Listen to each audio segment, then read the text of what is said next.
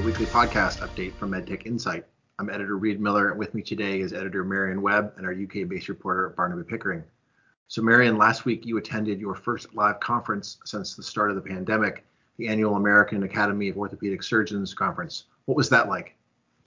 Well, it was very exciting to finally be back to see people in person again and have that face-to-face interaction, mind you, with protective masks for the most part, as we're sadly still in the midst of this pandemic.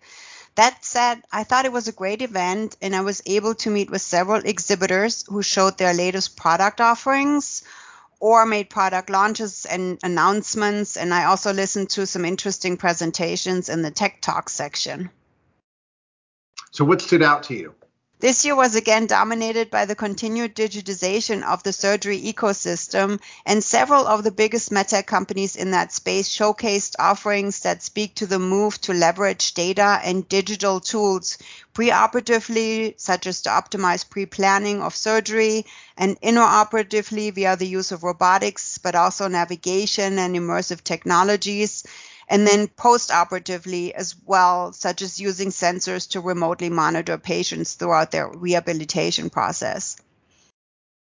So you published a story based on your top tweets from the exhibit hall. What were some of those highlights? Yes, so there were several, but I'm going to mention just a few here. So for instance, I met with Stryker. They demoed its new InSpace biodegradable implantable balloon to help reduce friction without actually using fixation devices or sutures for rotator cuff repair. Stryker actually acquired that technology through its acquisition of Israeli-based OrthoSpace in 2019. And with the new FDA clearance, which they received in July for InSpace, they're just now conducting first cases here in the US. The company also demoed its mixed reality visualization system that's also used in a pilot study right now. I also had a chance to meet with Zimmer Biomet, and they demoed its suite of connected digital and robotic technologies. They were off to a good start actually to this conference with the FDA de novo classification to market the first smart implant for total knee replacement, the Persona IQ, which was also very much showcased at this conference.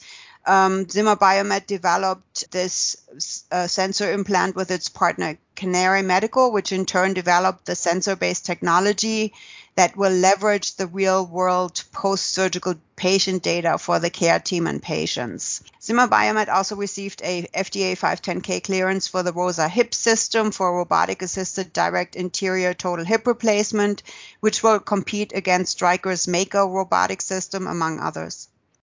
Okay, then you also visited with the C-suite of Bioventus and Think Surgical.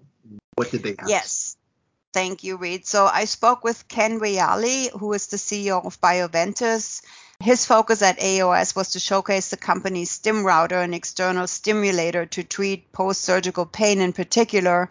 And his message to orthopedic surgeons there was that the StimRouter peripheral nerve stimulator is the ideal option to treat post-surgical pain in place of opioids, which we all know has erupted into a major crisis, the opioid crisis. Bioventus also demoed its next-generation Talisman PNS system, which, if cleared by the FDA, will become the first fully implantable PNS device here in the US. I also met with Paul Weiner, who is the CFO of Think Surgical, and they developed the only active robot and only open implant on the market today.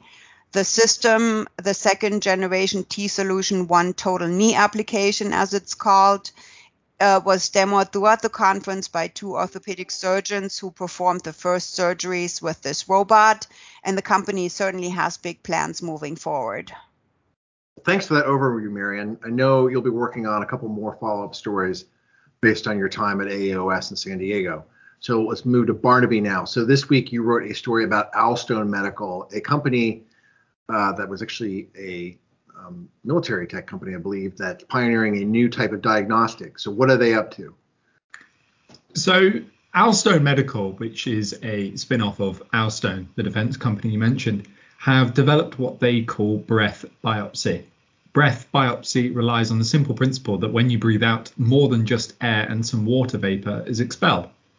Inside the breath, there are thousands of volatile organic compounds known as VOCs and other substances held within respiratory droplets. The idea is that by identifying and quantifying these, there could be some diagnostic potential. So how do they link these VOCs to disease? Currently, it's really hard to do. The CEO of Alstone Medical, Billy Boyle, explained that the current literature on exhaled biomarkers isn't currently too strong, and as a result, the company is sending its devices to clinical trials in order to gather more data. The company is also looking at more simple ways of diagnosing disease via the breath. Out of the VOCs, there are two subgroups, exogenous compounds and endogenous compounds. Endogenous compounds are made within the body, whereas exogenous compounds come from outside, typically through the diet. One example exogenous compound is limonene, which is commonly found in citrus fruit. Alstone found that patients with non-alcoholic steatohepatitis, or NASH as it's known, do not process limonene effectively. This means that a significantly higher amount of it is exhaled upon the breath. Because limonene is a safe chemical and can be consumed in large amounts, this makes it a perfect tool for a method of diagnosis that is not only easy to perform, but cheap. So how far from reality is this technology? Pretty close. Alstone is currently working on sponsoring its own clinical trials to identify biomarkers and is continuously working with third parties to identify more. Boyle also explained that the future diagnostic tool will be incredibly cheap to implement. He referred to low-dose CT scanning, which has a reimbursement rate of approximately $130 in most instances, saying that he believed the company could offer a price point below that. Okay, so you can read Marian's coverage of AAOS and Barnaby's profile on Alstone. Thank you very much. And a lot more right now at medtechinsight.com. Right now, for example, we also have Barnaby's story that's based on an interview he did with the CEO of Stereotaxis about how that company is developing robotic catheter intervention technology and turned itself around after some rough years. I also wrote a piece about the CEO of Dexcom leaving to become the CEO of iRhythm. That's the remote monitoring company that's trying to get better reimbursement. And a bunch of M&A and financing news, including Marian's recent article on Zoll buying Itamar Medical. We also have a lot of regulatory news, including the latest on the controversial MCIT rule that would provide automatic Medicare coverage for anything FDA has deemed to be a breakthrough. The industry would really like that rule, but it doesn't look like it's going to happen anytime soon. You can read all about that.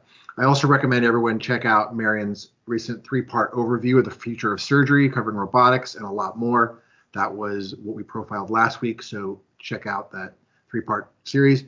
The archive of Device Week and the rest of Informa Pharma Intelligence's podcasts are all available on the Informa Pharma Intelligence channel on Apple Podcasts, Google Podcasts, SoundCloud, TuneIn, Spotify podcasts, and if you have a smart speaker with one of these platforms, you can set it up to be your default podcast provider. You can see us on Twitter at medtech_insight. I'm at medtechread with 2 E's. Marian is at medtechmarian, Marion, and Barnaby is at medtechbarney. Thanks and have a good week.